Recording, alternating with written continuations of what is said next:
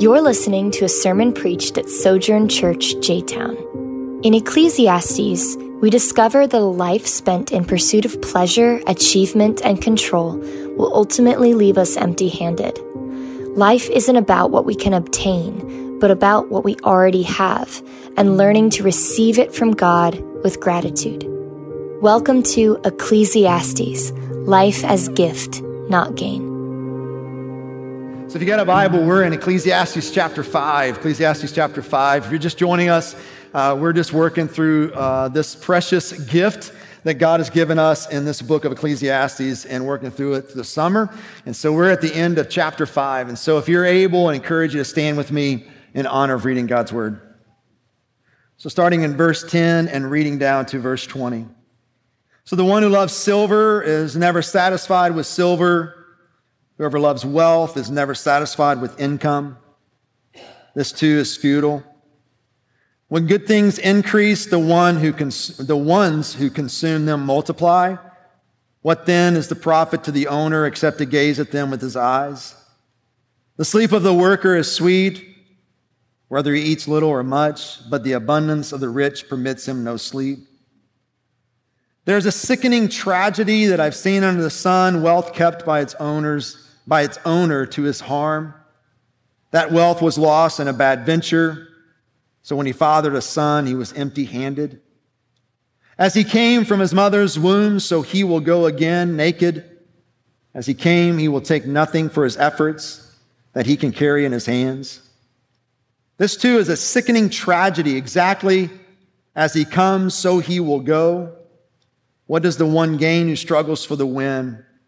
What is more, he eats in darkness all his days, with much frustration, sickness, and anger.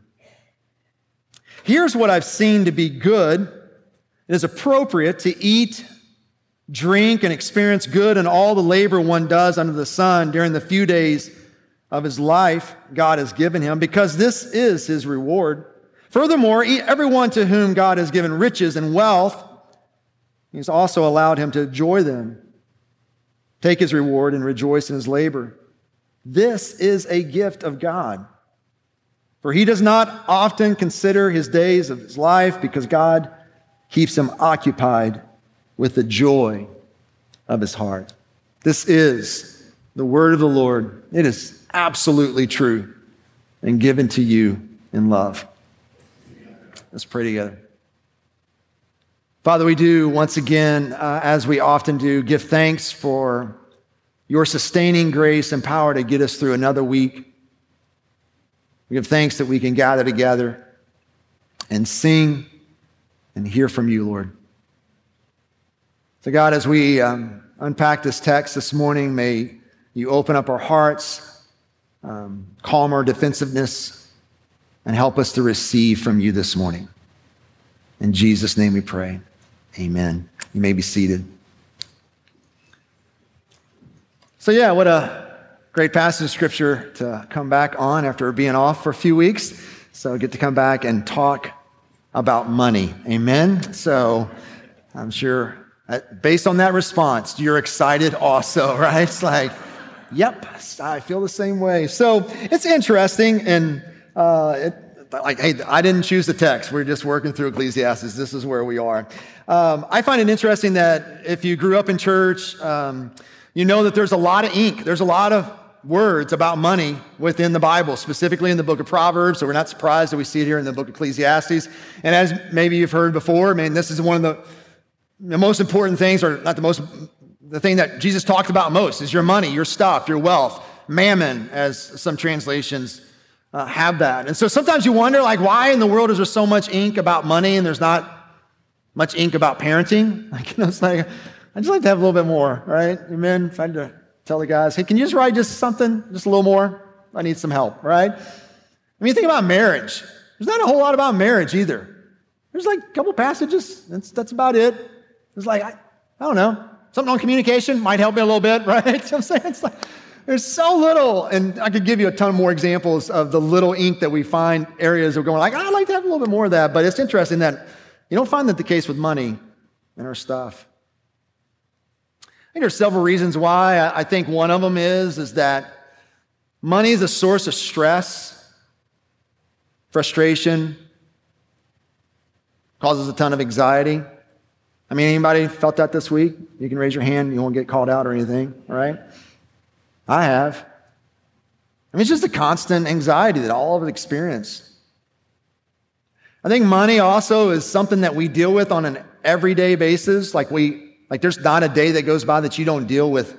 I know we don't deal with cash that much anymore and blah, blah, blah. There's all kinds of theories. Oh my gosh, cashless, like move on. We're not talking about that. But we do, that was supposed to be a joke. All right. We do deal with money on a consistent basis, whether it's through a card or an app, or there's some kind of exchange that goes on a daily basis. Like you don't spend a day without dealing with it. And then another reason, I think, too, is that it is the one tangible way that we can really gauge our own spiritual growth and maturity. Trust is abstract, isn't it? So we can quote that verse that we quoted at the very beginning of our service, no one lacks anything good. Those who trust in the Lord, they lack nothing good. I mean, we can quote that verse. We can put it in our journal. We can stitch it in a pillow. We can put it on a coffee mug. But man, the actual living that out, where do you really see that? How do you really know that you trust that truth? No one lacks anything good of those who trust in the Lord. Where do you really see that and know whether you do really believe and live that? I would say, how do you spend your money? What do you find easy to spend your money on? When someone asks you to give, what's your natural response? When I talk about giving every single week that we gather, what goes on inside of you? It's one of the tangible means by which we can kind of gauge whether we really trust God. We can say it, but do we really believe it? So I'm thankful, maybe it doesn't feel like that. I'm thankful that as we work through books of the Bible, there's always some time when we have to talk about money because it usually shows up somewhere. And so I'm thankful it is here in Ecclesiastes. And this is where I think he's trying to move us in these 10 verses here. I think he's trying to invite us and encourage us to ponder and ask a better question. I think the question that we get bombarded with in our culture and our society is, how can I have more? How can I increase what I already have? How can I get more? That's the question that we're consistently taught. You're being taught within our culture. You're being shaped and formed to view and value money in a certain way. And the question, whether you realize it or not, that's always being pushed on you is, how can I have more? There's no advertisement that's coming out going, be content, right? Like our economy would crash, right? I mean, the whole point of marketing is to show you you're not content and try to prove to you that you need whatever it is that they have. And so whether you realize it or not, and whether you even realize that this is the question you're asking, I would put before you, it's at play in you. You're asking the question, how can I have more? How can I get more? How can I increase what I sort of already have? It's at play in you, whether you realize it or not, because it's the message that is being bombarded to you all the time. It's teaching you and shaping you how not to be content, right? And so I think the preacher here in Ecclesiastes wants us to ponder and ask a better question. I'm not going to tell you what it is. I have to wait till the end, all right? Keep you here for a few minutes, right? But what he does like he normally does as the writer here in a candid way, he makes some observations about money, about wealth, about our stuff. And these are observations, like I've said before, as we've kind of worked through this book. He's not some kind of old guy that's ranting and, just mad about the world, blah, blah, blah. No, this is a guy who pursued after these things to see what he can get from them. Like, what gain do I get? So this is a guy that's coming, once again, that has some credibility here. And he has some observations that I just want to point out real quick. He's got like 3 that I think he lays out here in these verses 10 through 17 specifically. And here's the first one. He's given us a candid observation that money is cruel. Or another way of even saying it, that money sort of is an oppressor. Well, where do you see that? What do you mean by that, Lisle? Well, in verse 10, we see that money creates a craving that it never satisfies. That's pretty frustrating. You just see what he said there. Verse 10, the one who loves silver is never satisfied with silver. Whoever loves wealth is never satisfied with income. Money makes all these promises, but it never fulfills in these promises. And that promises is contentment, satisfaction. I'm going to get to a place where I'm going to finally be settled. And it's a lie. It creates a craving that it never satisfies. The lie that the writer here, the preacher, is rejecting is the one that we all have a tendency to believe, and that is this: the more that I get, the less I will want. That's the lie we believe. That's the lie I believe. That the more I get, the less I'll want. And in fact, the opposite happens. The more I get, the more I want. Because money is cruel. It's an oppressor. It creates a craving that never satisfies. Secondly, it creates moochers, right? You know what a moocher is, right?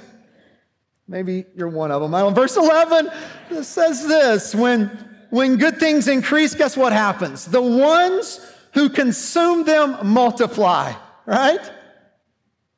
What then is the profit to the owner except to gaze at them with his eyes? As our goods increase, it just complicates everything, because not only does it change you, it also changes everyone around you. You get any kind of wealth, possibly through an investment or through inheritance or whatever. It's interesting how many people begin to make phone calls to you and text you. Hey, you remember me? A buddy a long time ago, I just had a conversation with a guy several years ago who sold his company and overnight gained a large sum of money. And it's interesting how many people gave him a call, sent him a text. Hey, just want to catch up with you if you get a chance. And it's interesting. All the moochers come out, right? It just creates more problems, more money.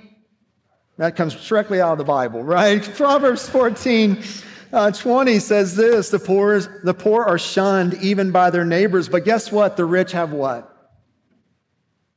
A lot of friends. So money's cruel. Creates a craving that won't ever satisfy. It's a way of getting all kinds of moochers, right?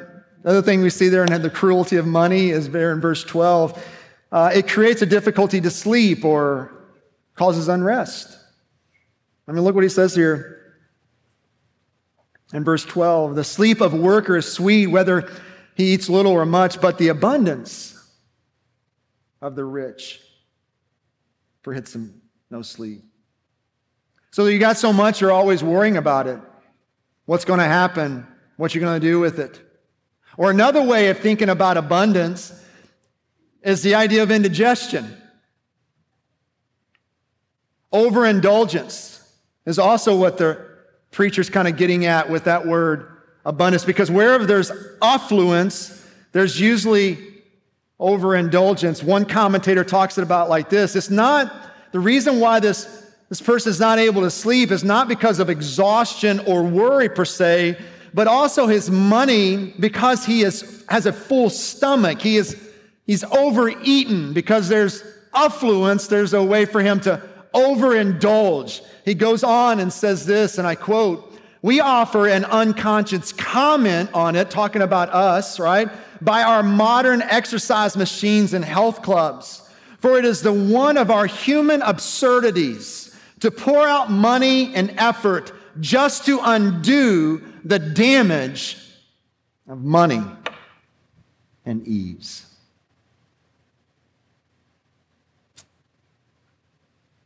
Money's cruel. Money is cruel. Creates a craving, never satisfies, right? All kinds of moochers come out. And has a way of keeping us from sleeping and having real rest. Second observation that he makes about money, this candid observation here, is that money is a thief. It actually steals stuff from you. It doesn't give much. I mean, this is not an exhaustive list that he gives to us here, but there's a couple I'll highlight. It steals your joy. Look what he says here in verse 13. There's a sickening tragedy I've seen under the sun, wealth kept by his owner to his own harm. That this owner here of wealth is so wrapped up in how money brings about security and certainty for the future that he's even unable to enjoy what money can do for him. That he's hoarding it so much to his own harm. It steals his own joy. He goes on in verse 14 where he says the wealth is lost in a bad venture. So when he fathered a son, he was empty-handed. So, he's storing up this wealth in order to offer an inheritance to his kids. And there's just a bad business deal. He wasn't even, it wasn't even like this risky thing. No, it's just a business deal that went bad, that just happened, right? It wasn't like he was just frivolous with his money. He woke up overnight being poor, basically, and it has a way of like robbing the joy of being able to give your children something, right? Money's a thief. Not only does it rob you and steal your joy, it also steals your life. I think that's what he's getting after when he talks about it in verse 17, when he says, what is more, he, talking about this wealthy owner in the verses previous to this, he eats in darkness all of his days. What he's talking about there, what does he mean he's eating in darkness all of his days? It doesn't mean he can't pay his light bill. Eating in that time was a social event. It just means he's absolutely alone. If you make money your aim, you will sacrifice. And you will sacrifice relationships.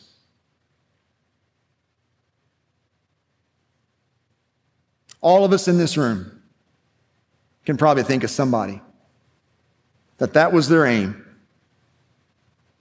and they find themselves eating all by themselves in this nice, beautiful home. He goes on. Not only does he eat in darkness all his day, he eats with much frustration, sickness, and anger. The piling up, or the kind of piling up of emotions here is just to basically communicate a wasted life, a life that no one would want, nor would they want their life to end like this. Derek Kigner, again, commenting about this verse, says this, and I quote, "For the love of money grows by what it feeds on, but it may show itself more subtly in a general discontent, a longing not necessarily for more money, but for inward fulfillment. If anything is worse than the addiction money brings, it is the emptiness that it leaves." Man who is created with eternity in his heart needs better nourishment than this. So not only is money cruel, sort of an oppressor here, it's also a thief. It steals joy, it steals your life. Jesus said it like this in one sentence, Luke 12, verse 15, when he said this, and he told them, "Watch out, be on your guard against all kinds of greed, because why? One's life is not in the abundance of his possessions." And then lastly here, the last observation that he makes about money is there in verse 15, where he just says money doesn't carry over. It's kind of nice to have vacation days that carry over. It's kind of nice to have personal days that carry over. It's kind of nice to have sick days that carry over. It's really good. That's wonderful to work for a company like that. But look, money does not carry over. Verse 15, as he came from his mother's womb, so he will go again naked. As he came, he will take nothing for his efforts that he can carry in his hands. A little group participation here. Every single one of us, take your hands and just open them up like this. And look at them. Look at them. And what's in your hands? Say it out loud. This is not a trick question, and this is not the Jesus answer, right? Jesus is not in your hands, right? What's in your hands, right? What is it? Nothing. You came like this into the world, and you will leave like this. And all of us agree and say, yes, that is true, right? Does our life show that?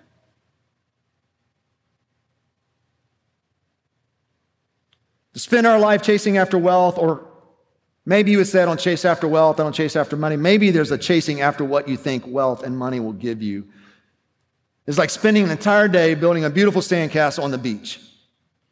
But the difference is this, is that you know eventually the tide's going to come in sometime that day and destroy that sandcastle. But it's interesting. We forget that about money, don't we?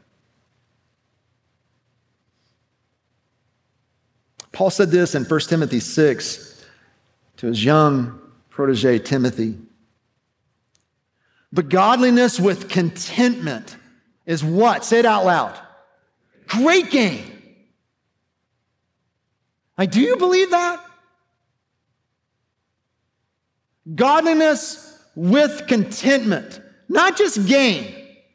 Great gain. Why? Why, Paul? Why do you say that? Well, guess what? When he's writing Timothy this letter, I guarantee you, he's got Ecclesiastes chapter 5 in mind. Why? Look what he says in verse 7. For we brought nothing into the world, and we can take nothing out. If we have food and clothing, we will be content with these. But those who want to be rich fall into temptation, a trap, and many foolish, harmful desires which plunge people into ruin and destruction. For the love of money is the root of all kinds of evil, and by craving it, some have wandered away from the faith and pierced themselves with many griefs. Look, guys, I think sometimes what we can have a tendency to do with a passage like this, and the devil would love for you to do that this morning, is we would say, I don't love money. I don't have a problem with money. I'm not pursuing after money. I don't love it. It's not the center of my life. And I just want to say, like, look, can we just drop our defenses down and recognize that the culture of which we live in, which is a very affluent culture, whether you are on the poverty line or you're middle class or upper class, like, you are surrounded with wealth. And I'm here to tell you, like, it is at play in you, this pursuit of it. It is at play in your life. And so for us to look at what Paul's trying to say here, as well as what the preacher's saying, and go, I don't have a problem with money, you're fooling yourself. All of us do. All of us do. And so my desire for my own life and your life is, like we talk about often here, is like we have an open posture toward God, toward Jesus and His Word. That's what faith is. An open posture toward Jesus and what His Word has to say here. And His Word is telling us something about money. And so let us not do this. Oh, that darn preacher always talking about money, blah, blah, blah, blah, blah, blah, blah. Shut the stink up, all right? That's what some of you say. I mean, I'm not joking with you. I hear people tell me, Lisle, you do not talk enough about money. We need to talk about it more. And then I got other people who tell me, Lisle, you talk way too much about money. You need to stop talking about money. And I just want to say, well, guess what? Half of you are kind of happy today and half of you are ticked off at me. Amen? But all I'm just trying to say, like, why can't we just, by the Spirit of God and the grace of God, approach the very words of God through faith, having this open posture toward Jesus and His Word? He's not out to get you. He's not out to kill your joy. So yeah, I mean, money's cruel. It's a thief. It steals. I mean, maybe that's not the best way to say money can't carry over, but you understand what I'm trying to say. Like, you come in this world like this, and you're going to leave like that. So then what do we do with it? Like, what's the better question, Lisle? I'm saying, like, then what's the framework? what am I supposed to say? If this is what money is, then I deal with it all the time. What am I supposed to do with it? Well, look what he says here in verse 18. It's interesting, man. It's almost like he had like this sudden insight or this epiphany. And it's like you feel the shift. And I try to bring the shift out when I read the text there earlier. But look what he says here starting in verse 18. Here's what I've seen to be good. It is appropriate, or another way of even saying that, it's fitting, it's right to eat, drink, and experience good in all the labor one does under the sun during the few days of his life God has given him, because that is his reward. Verse 19, furthermore, everyone to whom God has given riches and wealth, he has allowed him to enjoy them. Take his reward and rejoice in his labor. This is a gift of God. For he does not often consider the days of his life, because God keeps him occupied with joy of his heart. So here's the invitation that kind of sum up what I think is going on in those two verses here. A better question for us is not to say, how can I get more, or how can I increase what I already know? No, a better question is, how can I enjoy what I already have? I think that's what he's getting after here. Eat, drink, experience good in all that has been given to you by God. So instead of asking, how can I get more? Reflect, ponder, think about the question of, how can I enjoy what I currently have? Not what you want to have. Not what you wish you can have. Not what you're hoping that this new job or whatever it is going to get you to have later on. No, what you have right now, how can you enjoy it? Or Paul, what did he say? What's the word that Paul used? This is not a trick question. It's right there in the passage, 1 Timothy chapter 6. What's the word? Contentment. Godliness with what? Say it out loud. Contentment is what? Great gain. So the invitation that the preacher is given to us, he's not trying to make you feel bad if you're wealthy, because wealth in and of itself is not sinful. It's not. That's crazy. It's nowhere in the Bible. He's not trying to make you feel bad if you spend your money. It's not at all. He's trying to help you view your money in a way that's going to give you life.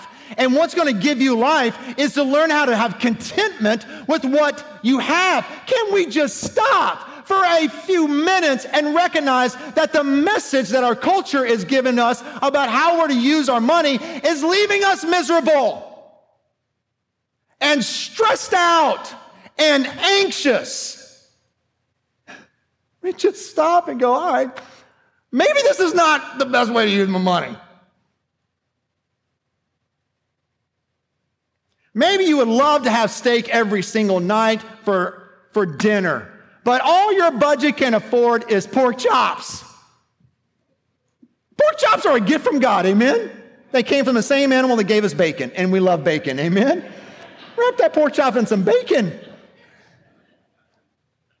Some of you might want to go to Jeff Ruby's every date night and get you something really nice. Well, your budget can only afford Outback, right? That's a gift from God. Enjoy Outback. It's not a bad steak. It's actually pretty decent. I know I'm being really silly. But here's what I would say and encourage you to think about. Think about how much of our own frustration, lack of even joy in our life is because it's sort of driven by this inability to enjoy what we have.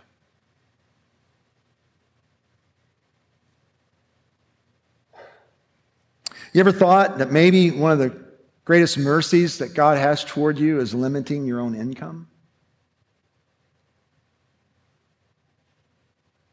That this is the income that God has given you. How can you enjoy what you have? So instead of asking, how can I increase? The invitation I feel like that the preacher has given to us is, how can I enjoy what I currently have? A few years ago, we went to St. Augustine, Florida for vacation to visit some good friends that were part of our church several years ago. And this is where, when our kids were a little younger, maybe our oldest was 13, 14, and then it kind of spreads down from there. And have you ever been to St. Augustine? Anybody been there? It's a beautiful place, man. A lot of history. And And so just to kind of give you a picture of what kind of the downtown area is, it's kind of similar you know, I don't know why I'm going blank, Gatlinburg, went blank on what it is. Not exactly like that, but you can like picture shops and kind of knick-knack stuff that you can walk in and look at stuff. And so there was a magic store in one of the stores there. And so, and the dude was doing magic. So our family goes in there and our boys are in there with him. And he's doing some really cool stuff. I mean, really, this is really pretty entertaining. So he's doing whatever magic trick is and gets done with it. And then after he gets done with it, then he shows them how he's doing the trick. And that's like next level fascinating because they're going, now you can do this, right? Let me show you how I'm doing that. And he kind of uncovers what he does. And then my boys are going, that's awesome. That's great. And then you know what, guys? You can do the same thing because all you got to do is pay $19.99 and you can take this trick home. When you got 4 kids, it's not like, well, we're going to buy one and you guys all share it, right? Maybe you're a better parent than me. That just doesn't work in my home.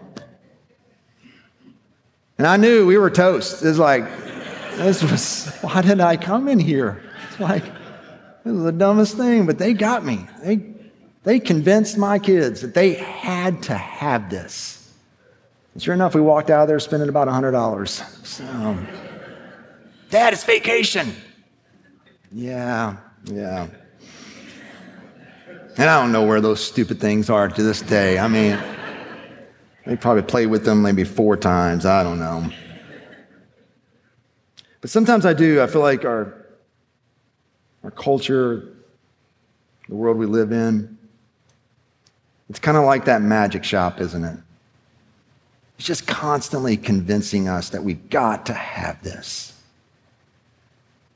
And looking at everything that God has given to us and not being content.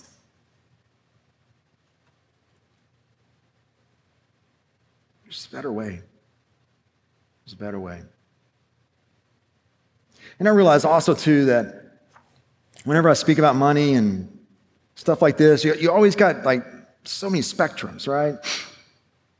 And so some of you are on kind of the spectrum of where you're just naturally very frugal, right? Your temperamental wiring is saving, never spending. Like you don't buy anything for yourself, and you know, which is great. And probably you're hearing this sermon going, amen, amen. Everybody needs to be more simple and simplicity. We're all for that. And the problem with that sometimes is you kind of mix your spirituality in that, and you kind of makes yourself feel a little prideful because you don't need stuff. You don't buy anything for yourself. And that's a little dangerous, right?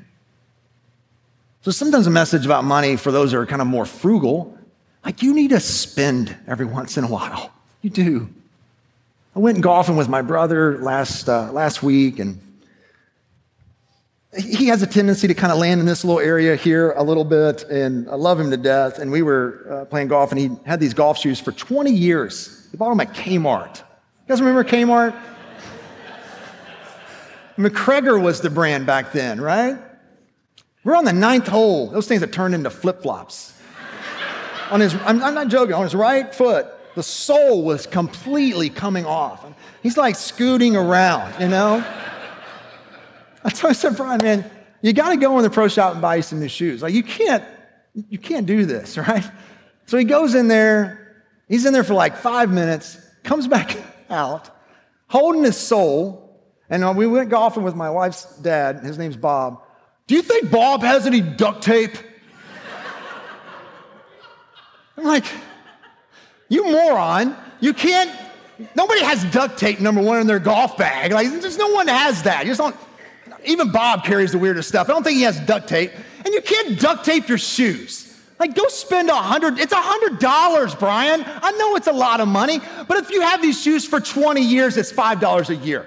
Go back to the stupid pro shop and buy you some golf shoes, man. Let's go, right?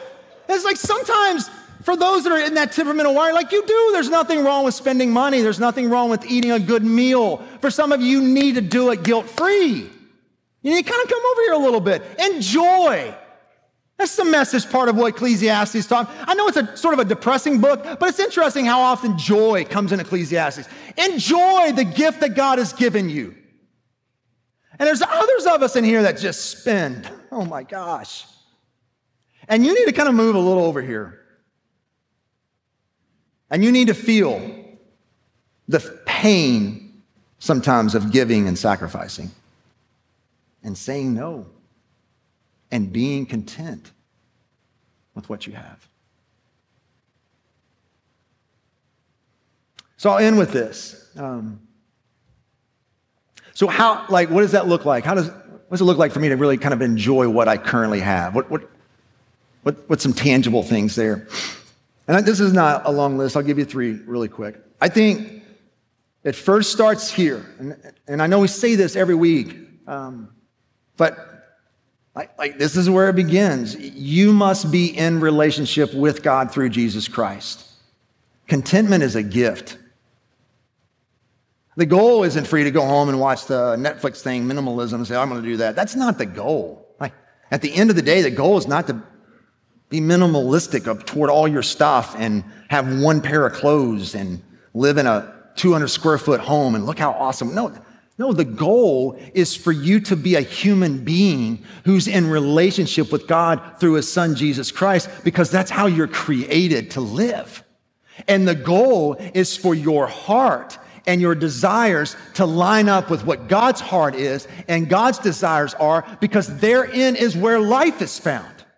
And so the only way that happens, guys, is when you begin a relationship with God through his son, Jesus Christ, and the Spirit of God comes and transforms your heart, and you get a brand new heart with new wants and new desires. And this is also training too. It isn't like, I wake up the next day and everything's awesome. No, you've got this new heart and new desires, and there's a continual walking and growing in Christ likeness and being in relationship with him. Yeah, there's a starting point, but then there's also this continual process of being in relationship with him, because no one, including me, ever arrives at a place where they go, I got money figured out.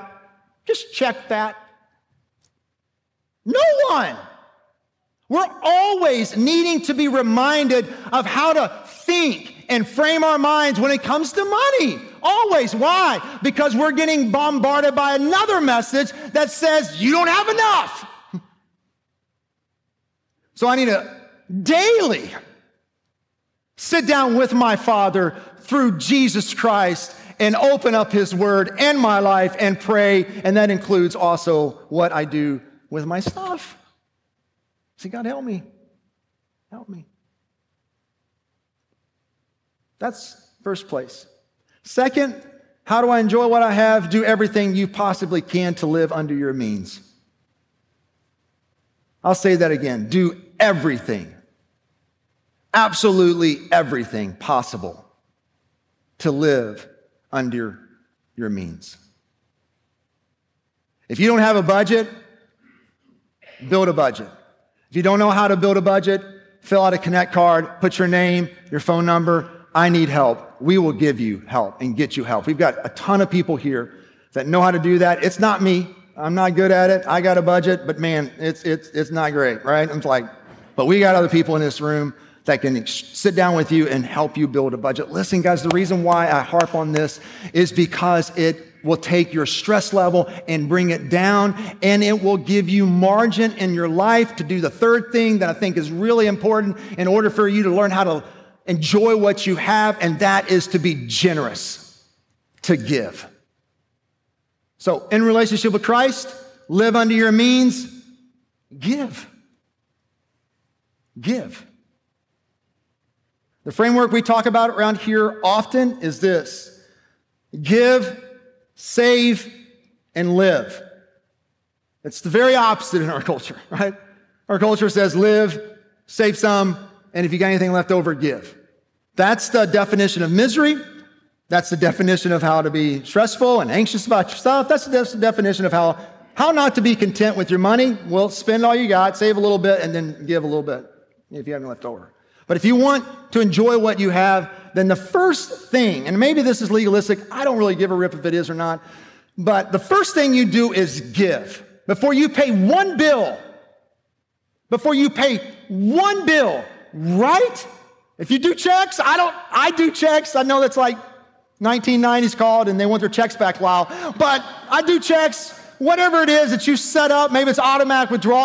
I'm just pleading with you to give. Not because of this church or because it needs it or whatever. I'm pleading with you because I want you to be obedient to God, and I want your joy to increase, and I want you to have contentment. So give. I think if you're looking for a number, then I would start at 10%. Why do you think 10%? Well, you can make an argument within Scripture that's the minimal standard of generosity. That's not the end. That's training wheels. And I convictionally believe that I give first to my local church because I convictionally believe that it's through the local church that the gospel gets to the nations. It doesn't mean that God's not using other organizations to do that, and it doesn't mean that we should not be given to those other organizations. But what I convictionally believe and what I teach this church is that we first give to our local church because that is the primary means by which God gets the gospel to the nations. And I would encourage you to begin by giving 10%. Some of you are going 10%. No way. If I gave 10%, we would have to probably eat ramen noodles for the next year for our family. So, okay, we'll start somewhere. Start at 0.5% and then grow. I've had people ask me before, hey, well, should I just get rid of all my debt and then start giving, or should I start giving and then work on my debt? And my encouragement is this, is that you give first. Why? Because we believe that practices are formational. And the practice of giving is forming you and shaping you, and it's actually empowering you to be against the message that you're dealing with on a consistent basis. But if you wait, which you have freedom to do that, right? You're in Christ. This isn't about earning brownie points. If you wait, you can. I'm just saying that, look, practices are formational, and I'm begging you, right? Begin the practice of giving if you're not doing that currently, because it will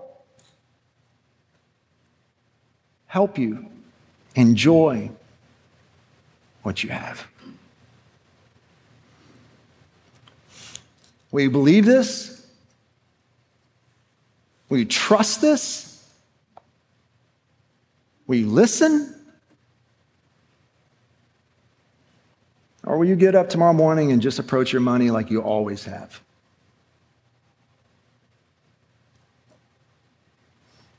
It's up to you. I think there's a better way. And what God wants you to do with it is always the better way. Let's pray.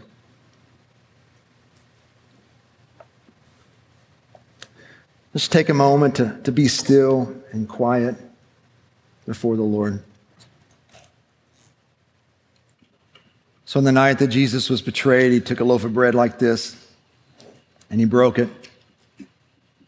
He said, "This is my body, which has been broken for you. Eat this in remembrance of me." And then he took a cup like this and said, "This is the blood of the new covenant, which has been shed for you for the forgiveness of your sins. Drink this in remembrance of me." So each time we gather together as a people of God and we eat of this bread and drink of this cup, we are announcing the death of Christ until he returns. So if you're a follower of Jesus, if you are a Christian, then this is how we do communion. We invite you to take communion with us.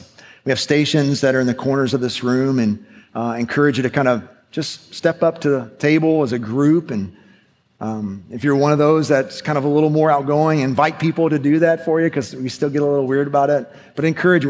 We want to take it as a family. And then allow the individual to say, "Blood of Christ shed for you, body of Christ broken for you." And then you can take the element back to your seat and take it in your timing. But if you're not a Christian, then our encouragement for you is not to take this meal, but that you would receive Jesus. That you put your faith and trust in him. You know, you can come grab me at the end of the service, or you can go to the blue Start Here sign. We would love to talk to you more about what that means. So church, whenever you're ready to take communion, you can stand up and go to one of these 4 stations.